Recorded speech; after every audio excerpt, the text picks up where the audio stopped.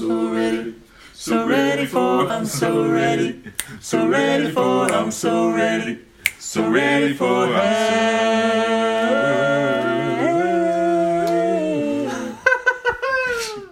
I have 10 minutes. I wasn't sure I was going to get to this stage, but I can't help but say something about this whole coronavirus thing, if you want me to. Yes. So, again, when you know Steiner, you have the answers to the test, but you have to then figure out the details. In 1918, after the biggest pandemic, the Spanish flu pandemic of 1918, Steiner was asked, what was this all about? And he said, well, viruses are simply excretions of a toxic cell. Viruses are pieces of DNA or RNA with a few other proteins. They bud out from the cell. They happen when the cell is poisoned. They are not the cause of anything. And the first way I would encourage you to think about this is if you are a famous dolphin doctor, right? And you have been studying dolphins in the Arctic Circle for hundreds of years, or at least a long time, and the dolphins were fine. And then they call you up, Fred, all the dolphins, or a lot of the dolphins, are dying in the Arctic Circle. Can you come and investigate? Right? And you have one question to ask. So, show of hands. How many of you would say, I want to investigate a dolphin to see the genetic makeup of that dolphin? Nobody, because that's stupid. How many of you would say, I want to see if this dolphin and that dolphin has a virus because it might be contagious and that's why all these dolphins are getting sick? That fellow. How many of you would say, excuse my French here, did somebody put some shit in the water here? Like Exxon Valdez? Anybody? Everybody. Because that's what happened. And the cells get poisoned. They try to purify themselves by excreting debris, which we call viruses.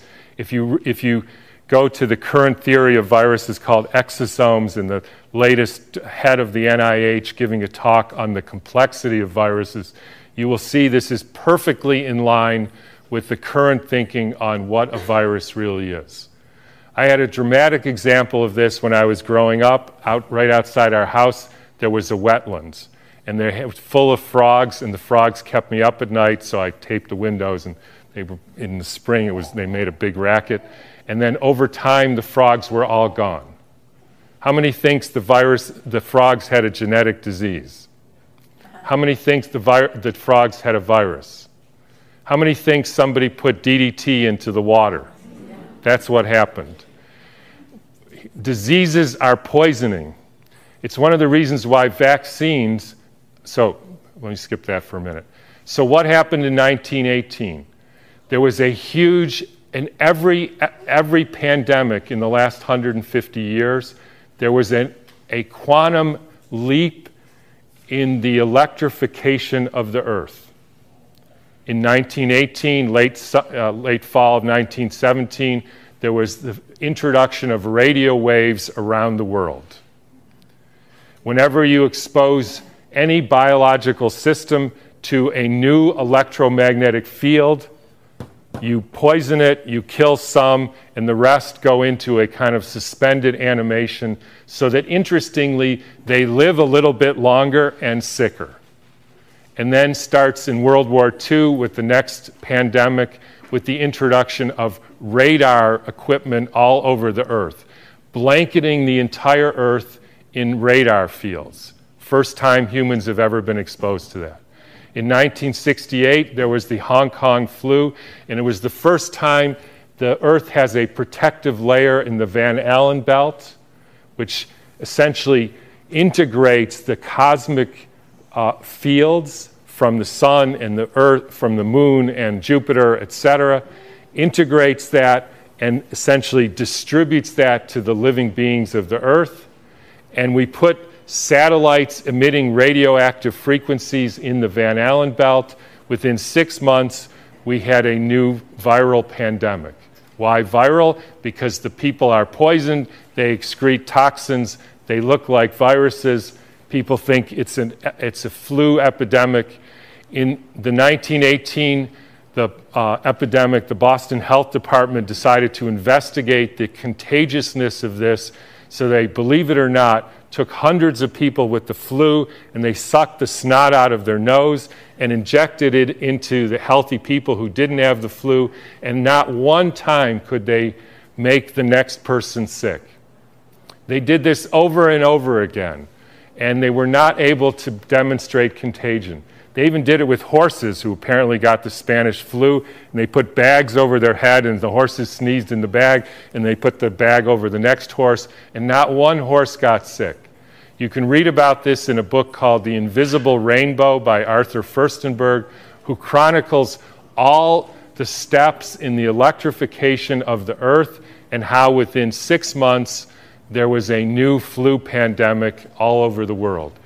And when you hear the normal explanations, how did it go from Kansas to South Africa in 2 weeks? So the entire world got the symptoms at the same time, in spite of the fact that the mode of transportation was horseback and boats, and there's no explanation for it. They just say, we don't know how that happened. But when you think about it, with these radio waves and other frequencies that some of you have in your pocket and on your wrist, you can send a signal to Japan and it arrives instantaneously. So any of you who don't believe there is an electromagnetic field that communicates globally within seconds just is not paying attention to this.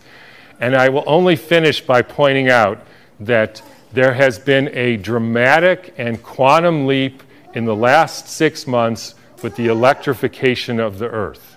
And I'm sure a lot of you know what that is. It's called 5G, where they now have 20,000 radiation-emitting satellites, just like the radiation-emitting thing in your pocket and on your wrist and that you use all the time. That is not compatible with health. I'm sorry to say it, it's not compatible with health. That is a water destructuring device. And for any of you who say, yeah, well, we're not electrical beings, we're just physical matter, then don't bother doing an EKG or an EEG or a nerve conduction test, because we are electrical beings and the chemicals are only the byproduct of those electrical impulses. And I'll finish with, anybody want to make one guess as to where the first completely blanketed 5G city in the world was? Exactly.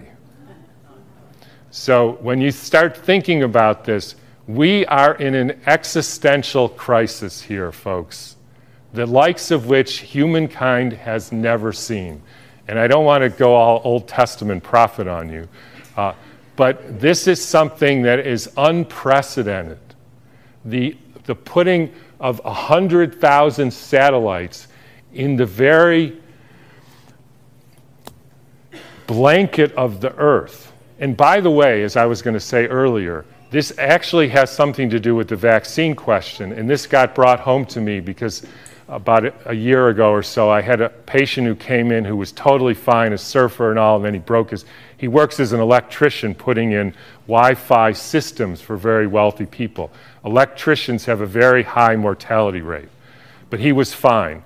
And then he breaks his arm and he gets a metal plate put in his arm. 3 months later, he couldn't get out of bed and was total, heart irregularities, just total collapse. The susceptibility has to do with how much metal you have in your body, as well as the quality of the water in your cells. So if you start injecting aluminum in people, they become receptors for absorbing increased electromagnetic fields, and that is a perfect storm for the kind of deterioration of the species, which is what we're now experiencing. And I'm just going to finish with one more thing, which I like too, is a quote from Rudolf Steiner. And by the way, this was around 1917. So there was a different time. In times when there were no electrical currents, when the air was not swarming with electrical influences, we're talking 1917, it was easier to be human. For this reason, in order to be human at all today, it is necessary to expend much stronger spiritual capacities than was necessary a century ago. So I'll just leave you with whatever you can do to increase your spiritual capacities, because it's really damn hard to be a human being these days. So thanks for listening.